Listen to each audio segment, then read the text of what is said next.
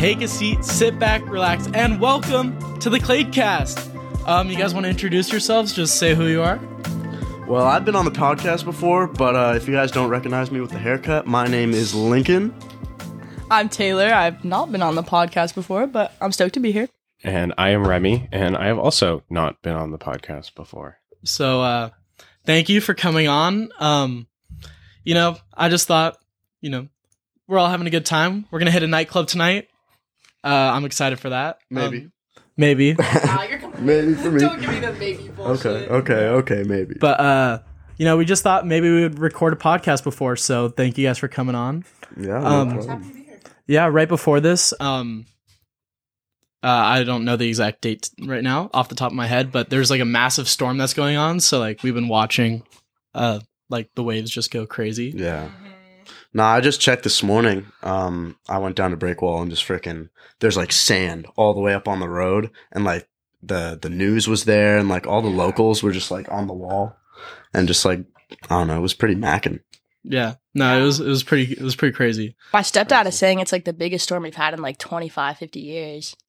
Like it's crazy to witness. The surf is like gigantic. I've never seen anything like it. Yeah, no, I think it's really cool. But we kind of talked about it a little bit before we got into the podcast. We just thought it would be kind of an interesting topic to talk about, just like psychedelics, because hey, that's a cool thing. We're gonna be like the Joe Rogan podcast, where we talk about just drugs and everything. But Remy, he's really into like spirituality, and he just has like a lot of knowledge of like what psychedelics could do with mental health. So Remy, if you want to just talk about it a little bit. Yeah, so I am currently studying psychedelics in mental health and that kind of overlap, and kind of how we can use these different psychedelics to treat different sorts of mental illnesses. Like, for instance, there are studies that have shown that a single high dose of magic mushrooms, or a series of 2 or 3 high doses in a controlled and supervised setting, can be incredibly helpful in the treatment of major depressive disorder and other related diseases. So that is some really promising research that we're looking at in the field of psychology that honestly we haven't had the kind of space to talk about in the realm of psychology since the late 1950s, early 1960s, before the kind of war on drugs was started. But we are getting a lot of progress in, especially with like the way that these drugs are scheduled and the way that its research is being set up now. I know Oregon just legalized psychedelic mushrooms. There is a dispensary in, I believe, San Francisco, and there are a few dispersed throughout Colorado. So we're seeing a lot of interesting and really promising developments in that sort of space. Yeah. I honestly, I just want to say, like, I would be 100% down to try like magic mushrooms and all that. Like, I know you, Blake, are not very prominent on taking them because you're such in a good headspace right now. But like, I'm not saying I'm not in a good headspace, but like, I don't know. I'm just curious, like, what kind of like opens up in your head, like. Yeah, and I think it's kind of interesting, like, Remy, you and me were talking about, like, the stone to ape theory. Like, yeah. I'd like to believe that that's true, that, like, our ancient ancestors just took a bunch of mushrooms and then got big-brained. Yeah. Well, it's interesting, and there's a few different facets to that type of theory. Like, there's the prominent one that everyone talks about. It's like, literally, we ate mushrooms, and then our brains grew and developed into more complex things and more complex machines that have better wiring and are more efficient, and we're able to develop things like language and communication and the way that we use tools and stuff, which is a little bit more highly scrutinized than a theory that I think a lot of professionals in human evolution would semi-agree with, is that we've interacted with these psychedelic compounds, whether it be mushrooms or DMT in the form of like acacia or ayahuasca or any sorts of those compounds. Like, we've been interacting with these compounds for hundreds of thousands of years. Like, we know that they existed in the Valley of Life where human evolution kind of picked up and where we got really smart really fast. And we know that we interacted with them. So kind of the question is, how much did they have to do with it? That's up for debate, but I think most people would agree that it had something to do with it. So hypothetically speaking, if we fed our pets psychedelic mushrooms, we'd be able to talk to our dogs with evolution and all that. So like, let's say we start breeding dogs with psychedelic mushrooms. Okay. I can't advise Maybe. that, but I mean, in 100,000 years, I mean, that's so unethical. But like, if you had proposed that 40 years ago, I'm sure some scientists would have been like, in the FBI would have been like, yeah, let's throw that on top of all that crazy stuff that they were doing back in the 60s with Project MK Ultra. I was just about to bring that up. Yeah. Dude, just give Bunny the dog a button that says shrooms and then they can consent. Like, it's okay.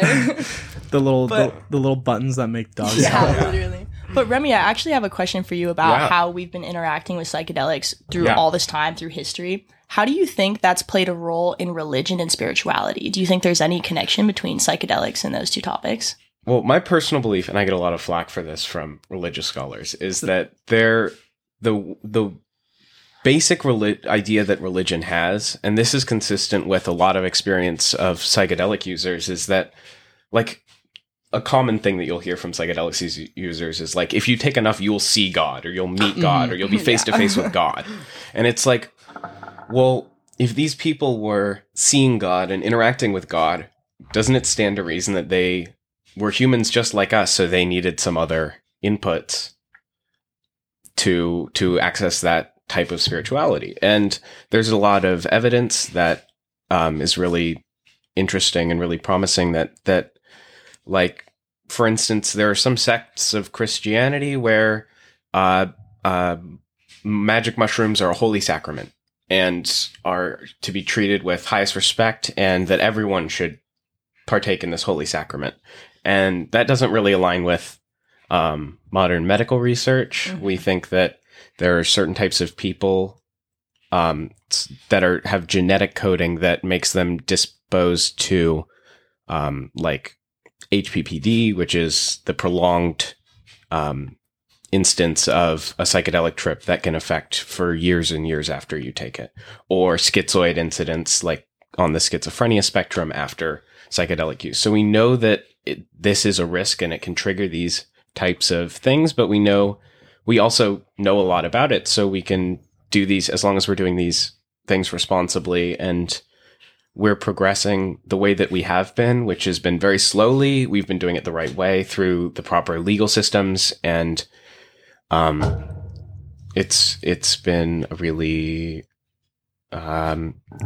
great field to hop into now because of all the leeway that we've gotten in the law so far.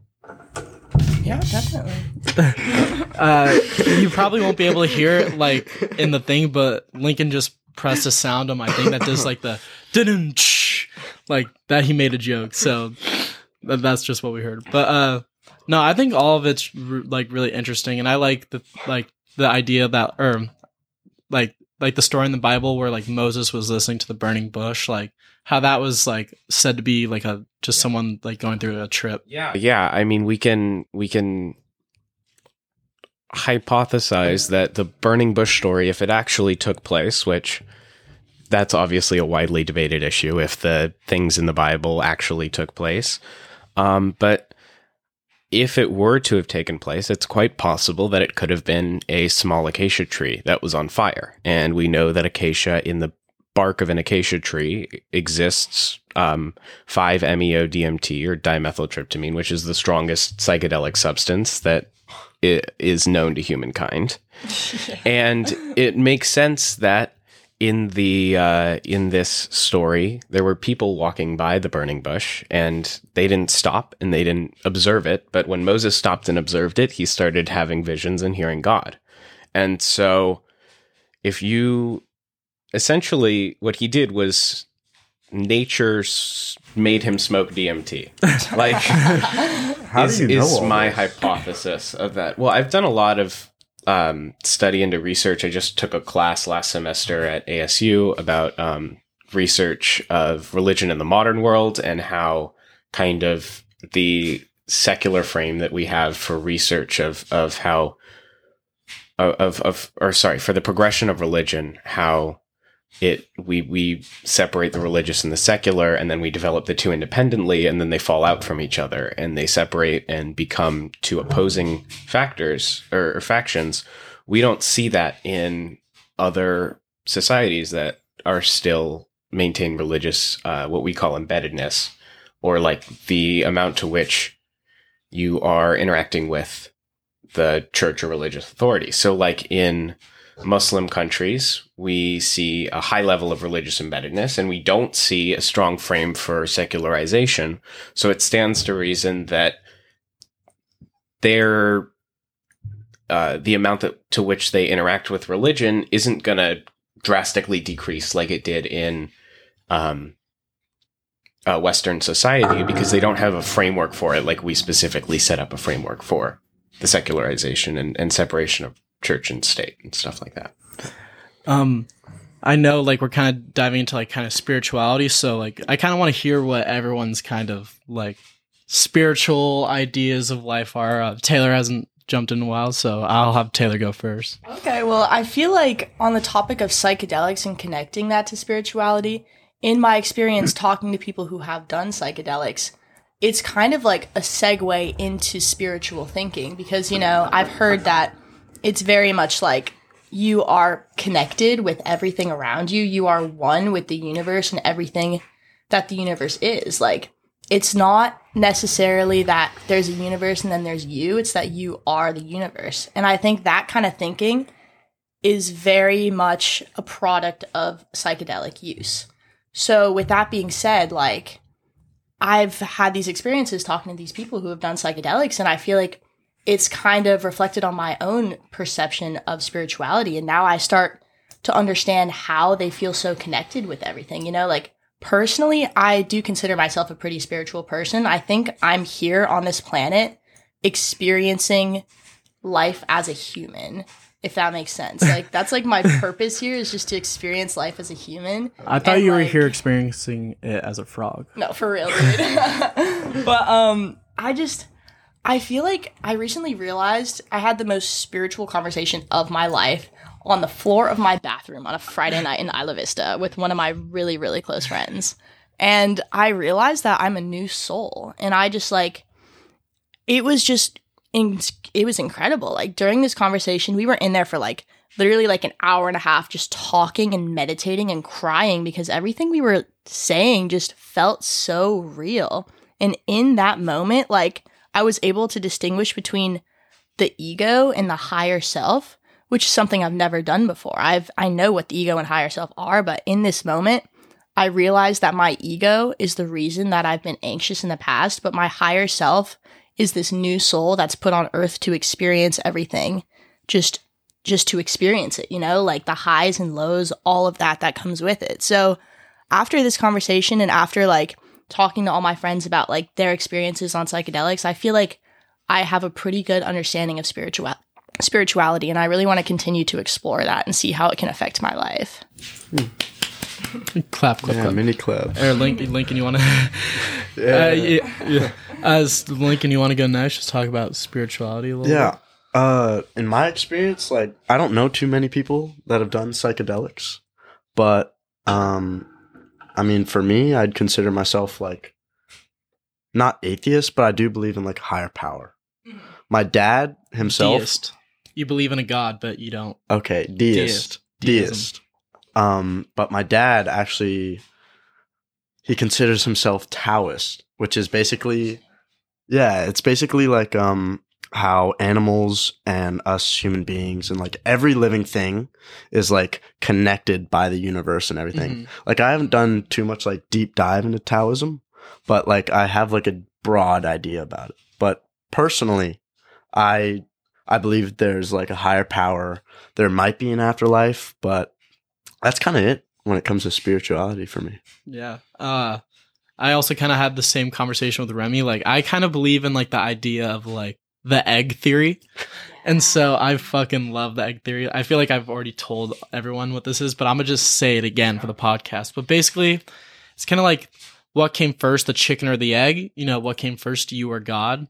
So basically, like, God puts you on the earth as like a soul, but like he could put you like anywhere in history. Like, say, like, I don't know, the first time he ever reincarnates me, I'm like a Roman in ancient history, whatever. And so I go through life and then I become more enlightened after that life. And then when I die, I meet God again and then he sends me back. But eventually I'll go through like all the lives of everyone. So my soul is you. I'm Taylor. I'm Remy. I'm everyone. But it's just like different soul going through different stages. All different iterations of the same soul.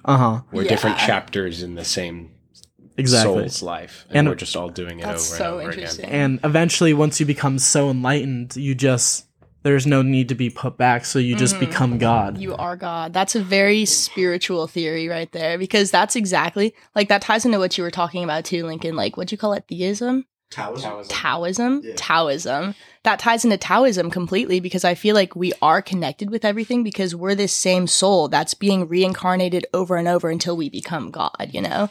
Like, it's so fascinating to think about that. And then that just, sorry, I know you want to jump in, but that just kind of makes me think that the people you attract in your life are reflections of these souls that you need to experience, because you are kind of everybody you attract, you know? Like, I feel like in each person you meet, there's a reflection of you. And at that point, it might be something that you need to see and experience.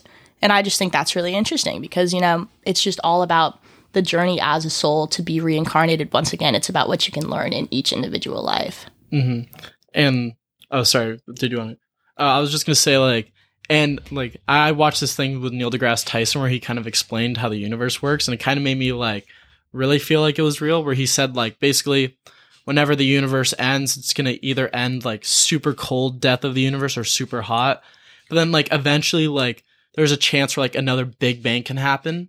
So it's like, oh, that idea is like forever like exploding, coming back together for like infinity. And like life has just always existed. Like we just can't comprehend that it's like always been happening for like forever. Well, if you look at life and death as, or life itself as a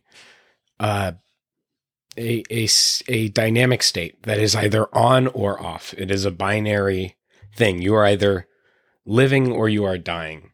And excuse me, throughout life, you go through multiple stages where you are living and dead. And this is a kind of an old spiritual view. I don't know that it comes from a specific culture or belief system, but essentially at every junction in your life, at every point where there's a major change, for example, when you are a teenager becoming an adult, or when you get married, or when you have kids, there is an aspect of you that's dying and an aspect of you that is being reborn.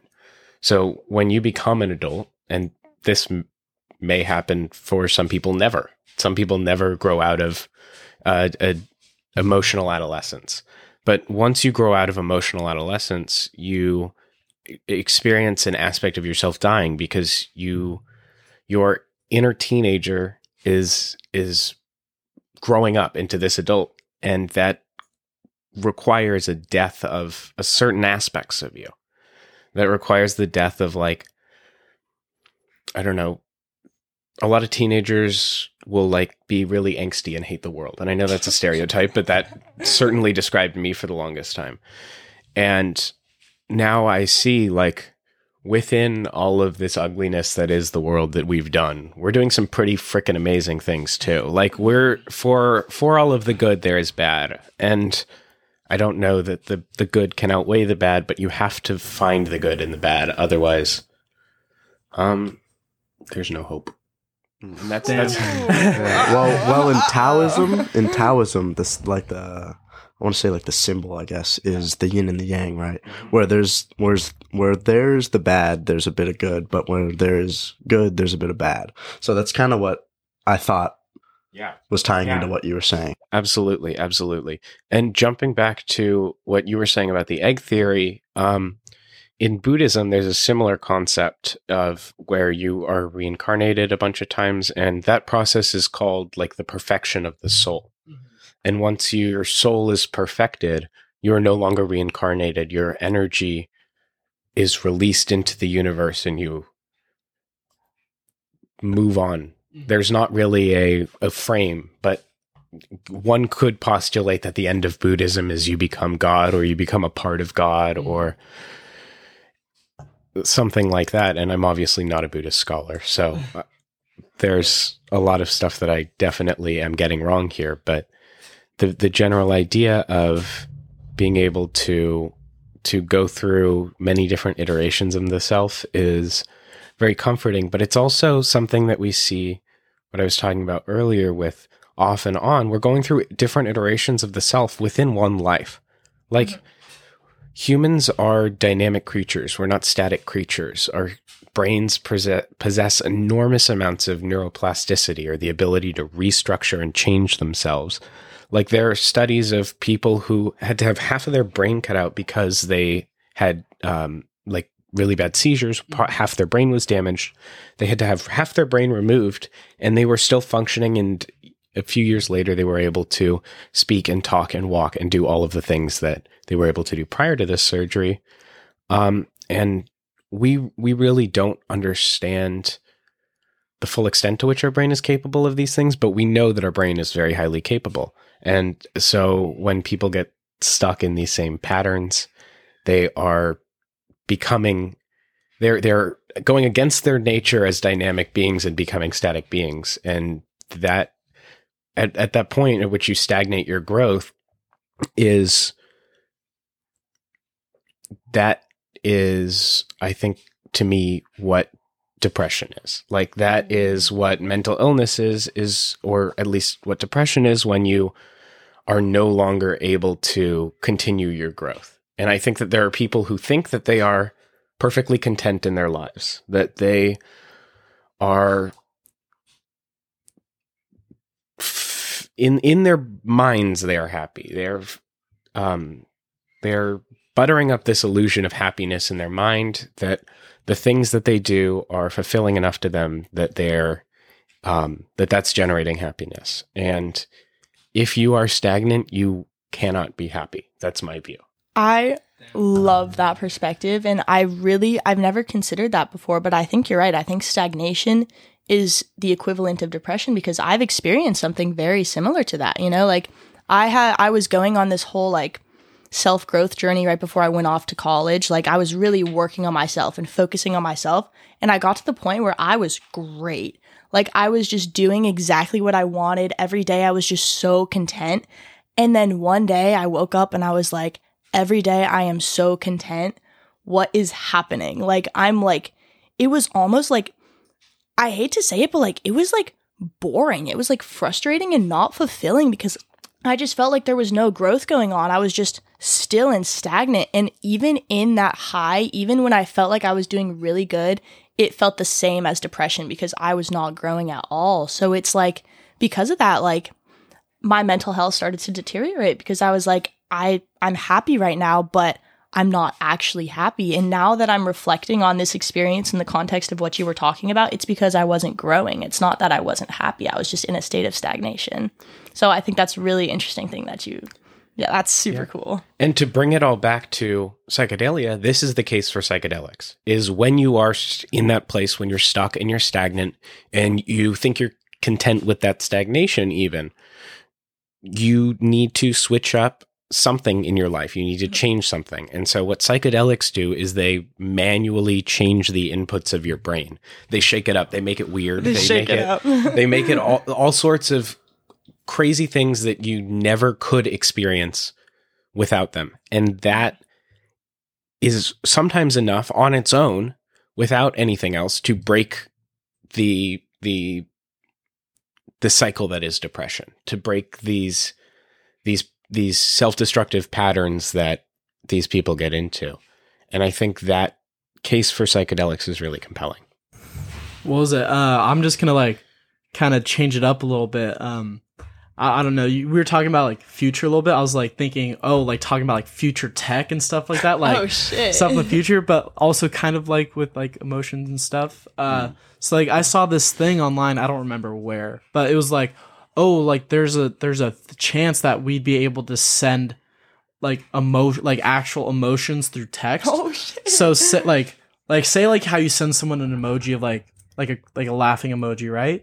But instead, like you would actually be able to send someone like how you're actually feeling, and someone would be able to actually like feel the emotion that you're in. Like I feel like that would solve so many problems in the world. You know, just like I agree. That's so interesting. Like if I'm like angry at someone and like I could send them how I'm actually feeling, and they'll be like, "Oh, like I understand how you feel." Like, wouldn't that be really trippy? No, I know. Like I've had the experience. Like I've texted someone something, and they interpret it in a whole different way. But when you add like that, what you were saying about future tech, the emotion through the text, like that would like be game changing. It would just like fix just a whole bunch of problems. Because like when you're texting, you don't see the person and you don't see their reaction or their physical state and emotions and all that. But like I said, I've sent texts where I'm either like pissed off or like this, that, the next thing, and they just don't understand how I'm feeling. That's really interesting. And there are plenty of linguistic reviews of this that are like, basically body language makes up so much more of what we constitute as language and, for sure. What we constitute as conversation. Like my body language, like I talk with my hands a lot. That adds a lot to the conversation. Or I like my facial expressions. That adds a lot to the conversation. Like to the extent that even I studied sign language for a year. Sign language as a language, it's not just the hand signs. It's also your facial expressions and your body language. And like, it is as complex as spoken language because there are so many other aspects to language that we just don't even consider when we simplify things to a text or an email or a Snapchat or whatever. Going back to like the whole concept of sending emotions through text, that first of all, that is wild. Like I thought you were going to say like we should send smells, like because I want my friend to smell my candle over FaceTime. Like I can't believe they can't smell my candles. That would be abused. No.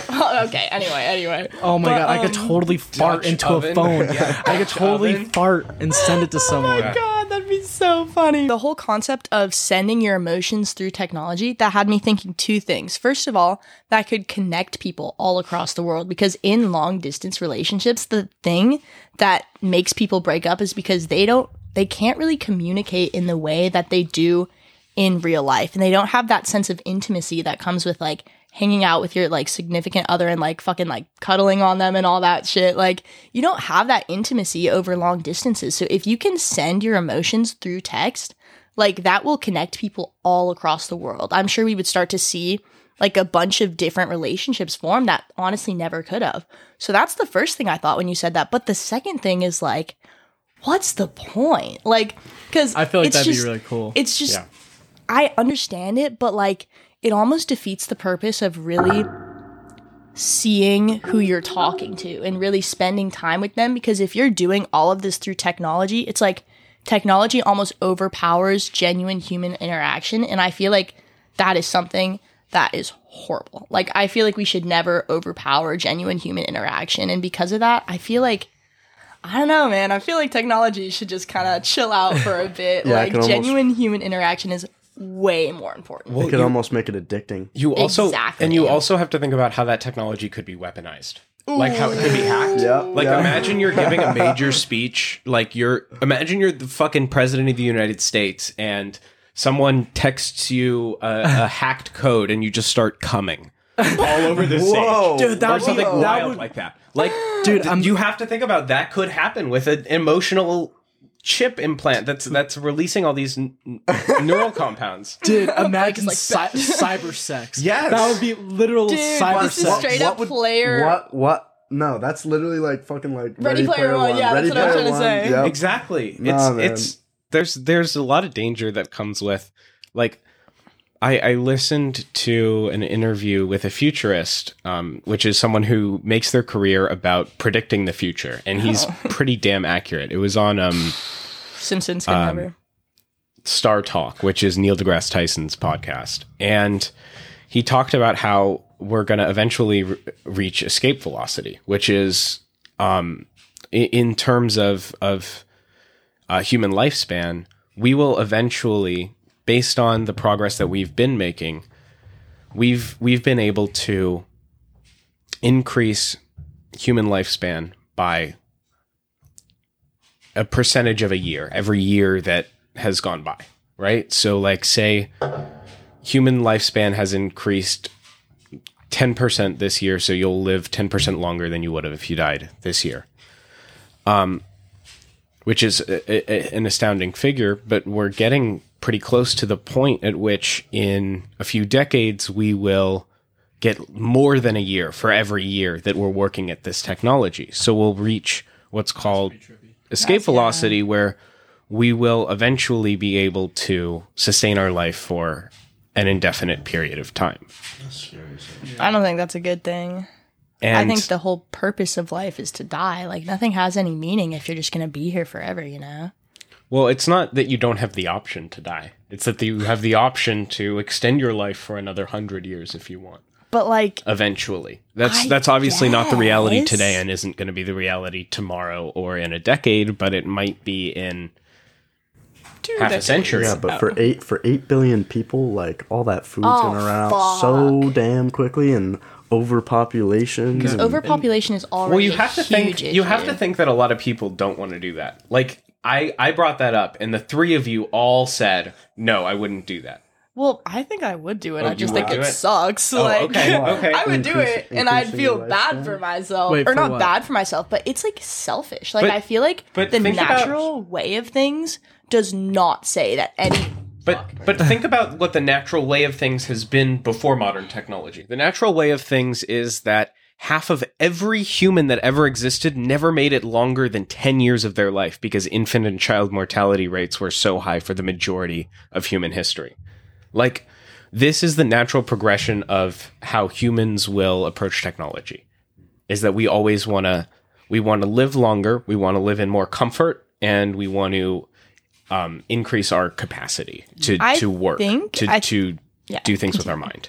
I think if we were able to accomplish that in a way that is sustainable and not detrimental to the planet, then it wouldn't necessarily be a bad thing. But, like, the planet can only hold so many people. But maybe we'll expand to Mars or some shit. You know, maybe we'll be up there with Elon Musk, like, Elon's drinking on it. That's margaritas what on I a was about to beach. say. You know, like, what's kind of like sad that I saw the other day. Like, just think about like living longer. Like, the more we live longer, like the later you have to like retire in life. Because I'm seeing all these videos of people like they're so old now and they like retired at like 60. Well, and they're living to like 80, 90, 100, and like they don't have enough money. And they're having to go back to work because that doesn't they can't have to be the afford it. case, though. Like, that's largely the case in America, but in a lot of other countries, that's like in European countries, people are still retiring pretty young, and that's because of a lot of the social systems that they have set up and their higher taxation rates. But like, realistically, we have enough food to feed all the people on Earth. We just don't have the means to get it there, and we have certain ideologies that say, hey, you should have to pay for this. I'm hoping that in our lifespan, we will see people saying, no, we no longer have to pay for things. There is so much that, yeah, there will be some form of currency, but it won't necessarily be money. Like, we will Sex for money. Just prostitution becomes legal again. That'd be pretty lit. Or I would be a male gigolo. and 100p. Realistically, I don't think what I'm describing is going to happen because of the course of history and the course of human desire and kind of the way that we've interacted with society for thousands of years. But I think that once we reach a point of excess, when there is so much excess and so many people are still dying, like kind of how we are now, how people are starting to get outraged, it's only going to get worse when shit gets worse. Yeah. Because the wealth gap is growing. The rich are getting richer and the poor are getting poorer. And that's only going to keep happening unless if we change the systems in which that happens. Yeah, I don't really know if that's going to happen. It's just been like that for history. Although, as much as we hope for that. But also, I kind of want to go back into future tech because I really like it. Yeah, no, like, I'm down for future tech. Cyberlink, is that or Neuralink, like that shit. Like I have a feeling everyone's gonna be getting that. It's a brain implant that Elon Musk is making, and you can do things like control. As of right now, it's not doing much. It's been implanted in a monkey's brain, and he's used it to play Pong. And that's, I think... With his brain. He played Pong with his brain. It's pretty phenomenal. It's pretty amazing. Yeah. But what they so funny. What they think that Neuralink is eventually going to be is having all of the access that your phone has internally in your brain. So instantly being able to access the internet. Instantly being able to access all of human knowledge. So there's just Wi-Fi in your head, basically. Yeah. Okay. I have a thought.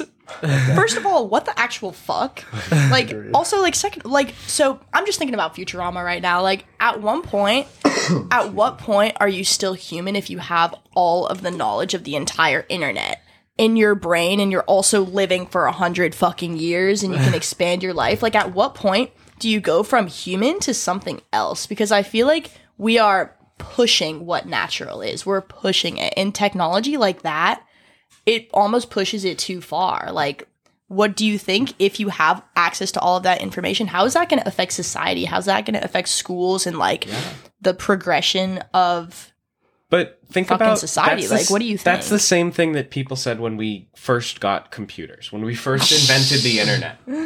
That was the first thing that people said when they had books. Why do we need books when we can tell each other stuff? Right? Real. Like, let's go back to that. That's people have always been afraid of change, but I think that that's the wonderful thing about the human condition is that we're always able to adapt to the new circumstances that we're put in. Not always, I shouldn't say that. For the most part,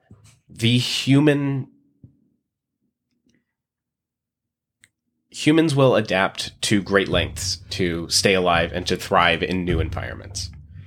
If you put someone in an entirely new environment, it doesn't work. But if you gradually increase the technology along with, like, as long as we're evolving right along with the technology, or we're learning with the technology, I think we'll be able to adapt too. It's the same thing that people are saying with AI. Yeah, like, I was going to say, let's talk about AI. What happens when AI takes all our jobs? Well, we've been saying that about... We say fuck, and then we walk away. Well, but we said that about machines. How, like, during the Industrial Revolution, there was this paper, I think it was like the New York Times or something, one of those big papers that was like, we're rapidly approaching the rate at which machines will outnumber man, and... This is so dangerous, but machines outnumber us now. Oh, already, but not in an intellectual way. Like, there's still just a thing that we use, that we manipulate. But let's talk about AI. What happens when it's not a thing that we use and manipulate? What happens when it's a thing that manipulates us? Because honestly, we already kind of see this in social media. Like, social media is designed to captivate you. Like, we are the product. And that is, we are the product. It's so no, true, literally. it's like, so true, though. That's the thing. Like, we don't even realize the influence that social media has on our lives. And that is just, like, not even, like, scraping the surface of what artificial intelligence can become in the next 100 years. Like, I have no idea how this is going to affect society. I think it's not going to affect society any more drastically than any technological revolution has up until this point. Like, we may see some advances and we may see some drops in employment, but we've seen that after many of these revolutions, and then we need more manpower for people to maintain the servers that the AI is working on, or to program new AI, because we don't have AI yet that can teach itself new things. Yeah, fair enough. Fuck that. That'd be so scary. No, what something Ex Machina building its own brain. But and there is a point at which AI intelligence will pass human intelligence. Oh, for sure. Easily. But that's not necessarily the end of the world. Like, AI intelligence arguably already has passed human intelligence, and that's a debate that I'm not equipped to have. But quite frankly, the distinct human input that we put in, I think, will always be useful. Mm-hmm. Lincoln, I know you wanted to. No, yeah, I just wanted to mention something about like the AI art, like all over TikTok. Like you've seen like the AI just like you take a photo and then it just like automatically generates like a whole like not like different image, but like what the AI thinks is what the image is. Like I've seen just like the funniest stuff like pop up on these like AI art things. Like there's one image. I don't know where I heard this from, but like PETA was suing this one guy that took that one monkey image. There's like that one. There's a lot of monkeys. One monkey image. There's not just one monkey image. I gotta pull this up. But the point that humans are going to be replaced by this, like we don't see artists being replaced by AI engines. Well, maybe. Well, no, I mean like, but to the extent that human art still exists in a major way, that human input is still required for these AI machines to work. Like they can't just generate art by themselves. They can't generate their own samples. What, the AI? Yeah, the AI can't say, okay, I'm going to make 100 art pieces today and I want to do these things. Like it's not conscious in that sense. Ooh, question. What happens when they become conscious? Like, do you think AI is ever going to actually be like aware of itself? And then like, this is like the reverse of what I was saying before, like how we won't become human. Like, do you think if a robot, I can't get Futurama out of my head right now. Do you think if a robot is aware of itself, then it suddenly has rights and it's like a being? I think just the fact that we have a brain and we have like chemicals, like humans act a lot on impulse and like different stuff that happens to their brains. Like computers can't really like, like we will always be distinct from these machines. Yeah. I was just going to say they don't have a soul. Like if AI were to learn. Like say like, I don't know, I can't hit a computer and then it'll be like all angry at me, Like, say someone hits me, like, there's a chance I could be angry, I could laugh it off, I could cry. But they like, said it depends, like, how, like, what's been happening in the past. They said that about other races, like, 50 years ago. Other races? Yeah, like white people said that about other races of people. Like, we've been abusing other races of people for most of human history, and now we realize that that's not okay, right? And I'm not saying that is equivalent to what's going to happen with AI, but it may be, or with these machines, but it may be. So like, you're assuming like AI is just going to like gain like behavior consciousness. And consciousness. What if it does? I think that if it does, it's not going to take over. I don't think that it's going to conquer us. I think that human input and AI, like the AI, I think is smart enough or can understand that human input is necessary for the AI. Like human maintenance and human programming is necessary to fix the AI. It's necessary to improve the AI, and all like I think that we will evolve. It's possible that we evolve a codependence with AI. Oh, that makes sense. But I feel like that's already happening. Yeah. But I don't think that it's gonna take over. I think that we will adapt to it in the way that we've always adapted to new revolutions. I mean, I feel like if AI were to actually gain consciousness, I feel like we wouldn't like, I don't know, say like, I don't know where I was going with this, but I just feel like it just wouldn't be able to equate to like humans. Yeah, like, I get that. Well, they could say they have feelings, but like we don't we wouldn't actually be able to tell. Well, as Remy was saying, we were saying this kind of shit about other races 50 years ago, right? But that's also because humans have just forever, like, if something they don't like, then they attack it. Yeah. You know, if there's a bear and it's being scary to them, they'll attack it. It's anything that is changed from the status quo. Anything that they don't know how to deal with. The first instinct is either fight or flight. Yeah. And that's what they do. If you are powerful, your first instinct is fight. Yeah. And that's kind of been the telling story for humans. But I think that a lot of people are saying, no, I won't use these AI technology. That's flight. That's running away from the problem. There are people that are saying these are novel tools that humans will use in the same way that we've used tools for thousands of years. Because an AI right now is just a tool to browse what humans have done. Like it's a compilation of human input. It's able to do it really quickly and better than any human ever could. But it's not doing something that is distinctly new. Blake, you said something that got me thinking, and I kind of want to steer this conversation in a little bit of a different direction. But, sorry, I'm like geeking out now. So, hold up. So you said if the AIs become conscious, how do we even know if they can actually feel these things? Well, how do I even know that you guys can even feel these things? Like, that's called solipsism. And now, like, no, that's what I'm thinking. Well, okay, that's not what I'm thinking. But like, I got something to say about that. I just have like one thought, like AI and the mechanisms of our brain. Like, I wonder if there's any similarities. Like, what if? Okay, let's say hypothetically speaking, this is a simulation. We are just AI. Mm-hmm. Like, what if AI gets to the point where we are now?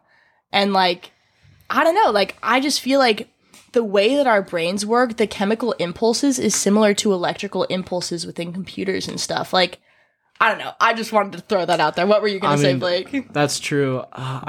Simulation. Oh, yeah. So exactly. I had one thing that like totally made me believe that I was in a simulation, like 100%. I was like, we're in a simulation, but like, I don't know if it's... Why don't you share? What is it? Well, this also happened within the span of a week. So this kid that was on my old water polo team, he sent me a video. He goes, okay, now I know we're in a simulation, and you sent me a video, and there was literally like a palm tree just like in the middle of the sky. Like, what the fuck? Like, straight up just recorded a video of like a palm tree in the sky. I was like, that is the weirdest thing I've ever seen ever. But like, I was like, there has to be some sort of explanation. I was like, there's no way there's just a palm tree hanging there. But then one time I was hanging out alone in my front yard, sitting by the fire, and then all of a sudden, like, I was just looking up at like the moon and the stars, and I was just like, oh, like I'm chilling out, and all of a sudden it looks like it looked like a door opened in the sky, and it was like bright blue light, like what the like if you ever fuck? see you know when like rays of light come through something, yeah. It looked like rays of blue light coming through this door, and I'm like, what the fuck, and I'm just looking, and I go, I should take a fucking picture of it, and I took a picture of it. Do you have the picture? It's in my phone. I have the picture of it somewhere. And it was the trippiest thing ever because it was literally like square in the middle of the sky, and it looked like light was coming through, and I was like, oh, okay, now I know. Like that one scene in Chicken Little where the sky's falling down. No, like straight, like literally I was just looking at the sky. I was like, that is a door in the sky that opened up. And I was like, and I am looking at it right now. It was a solid like 5 minutes. And I was like, I should take a picture of it. And then I took a picture of it. And it was the trippiest thing I've ever experienced. That's so crazy. And I wasn't drunk or high or anything. I was dead sober, like just looking up at the sky, and this thing just pops out. And I don't have an explanation for it. Like, yeah, wow. I mean, because you can't. Oh my god, that's fucking crazy. My thinking surrounding simulation behavior, or whether or not we're in a simulation, is like the purpose of a simulation is to generate novel outputs, is to do something unexpected or interesting, right? So that people would want to watch the simulation, or so that people would want to interact with the simulation. So the way that we can prevent our simulation from being shut off is just by doing what we do best, is just being interesting and doing novel things and continuing to learn and grow and better ourselves as a species, which I think is really promising. And I think that's a really great way to look at it. Right. Like, what were you going to say about that? I was going to say, like, I just watched The Truman Show like 2 days ago. Oh, I love that movie. Totally trips me out. Like, the idea of The Truman Show is like, this guy was bought by, like, this literally as a baby was bought by a television company, and they surrounded this whole entire city in like a dome, and his whole entire life, like growing up, he was a TV show. Mm-hmm. And like they had hidden cameras literally everywhere. Like they said they needed like the budget of like a small government to like do the TV show, and it was the most watched TV show of all time. And like his whole entire life he was in this simulation or like simulation. He was in a fake reality, and his whole entire life was a lie, and everything was set up for him. And just like that whole thing, like imagine if it's like that, like like that or blue have door you seen Free Guy? Outside. It's so scary. Have any of you seen Free Guy? I like Free Guy. Yeah, so that in that movie, the premise is that an AI gains consciousness, and that the way that they eventually, spoiler alert for anyone who hasn't seen the movie, go see it first. It's really good. Oh yeah, too late for spoiler alert for Truman Show. Whatever. But basically, the resolution of the movie is that these AI are given a planet, a space, a virtual space to interact and grow on their own, and people can just tune in and watch it. And it's a really popular video game, but it's not a game because you're not putting in inputs. It's a simulation. It could be what we're living in now. So when you were talking about something earlier, I had a thought, like, hold up, what was my thought? It was something about religion. What if, so let's say that this is a simulation and there is like some input or whatever that's like creating all of us to do this right now, as a computer would like play The Sims or some shit. Like you turn on the computer, press play, blah, blah, blah. If this is a simulation, that explains religion in the sense that all across humanity since like the beginning of time, people have always found religion and always have found a god in many different shapes and forms. Like the fact that this is like a universal thing across cultures through all of time, like that's not a coincidence, and I don't necessarily know what that means, but it's always fascinated me, and I feel like if this is a simulation, that explains the universality. Fuck, you know what I'm trying to say? Exactly. That it explains like this universal thing as a god, because it's just a fucking simulation, dude. Yeah. But yeah, I saw this thing. I think it was, I don't know if it was Elon Musk or not, but it was like, he was saying like, oh yeah, there's like a 50-50 chance we're like real or in a simulation. Yeah. Was that Elon Musk? I don't remember exactly what he said. A bunch of people who have said that. But they were like, Kanye too. They were like, he was like, listen, he's like, it was either like right now we are the it was like, this is what it is. It's like either we are the universe right now that's going to create, like, you know, like this game, The Sims, like you're either going to be the one that creates like a simulation. You're either the genesis or you are a link in the chain. Yeah. So you are either the one that created the simulation, or you're in the simulation and you're creating another simulation. Like you're either you're one of those. There's a great episode of Rick and Morty about this. So you're one or the other, and that's like that's kind of trippy. Like if like and what are like if we were to create like a simulation, they were fully conscious. Like we created like a game like that, and they are fully conscious. Like what do we do from there? Like how do we treat them? What do we do? Like do we like update the game like with more stuff? Do we just let them be like what would be like the right thing to do? It's like you're creating life. You're literally like, if you create life, like what do you do?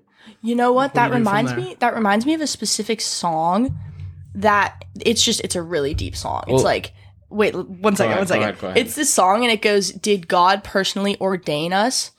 Is God personally ordaining every move, or did he just set us in action to see what happened? And that just kind of reminds me of it, because it's just the morality of that. Because if you personally ordain every movement that these hypothetical humans in your little simulation are doing, like that's just so much responsibility. So I feel like it's more likely that like we were just set in action, you know? That's what I believe too. Like whatever happened, it just set us in action, and here we are just like fucking rocking out, doing podcasts and shit, but like we were set in action. Like so long ago, and here we are. Well, that's a theory that's been echoed throughout cultures throughout time. Like there are Jewish scholars from thousands of years ago that there's God is a clockmaker analogy, which basically means that God created the clock that is the universe, and he wound it, and now it's running.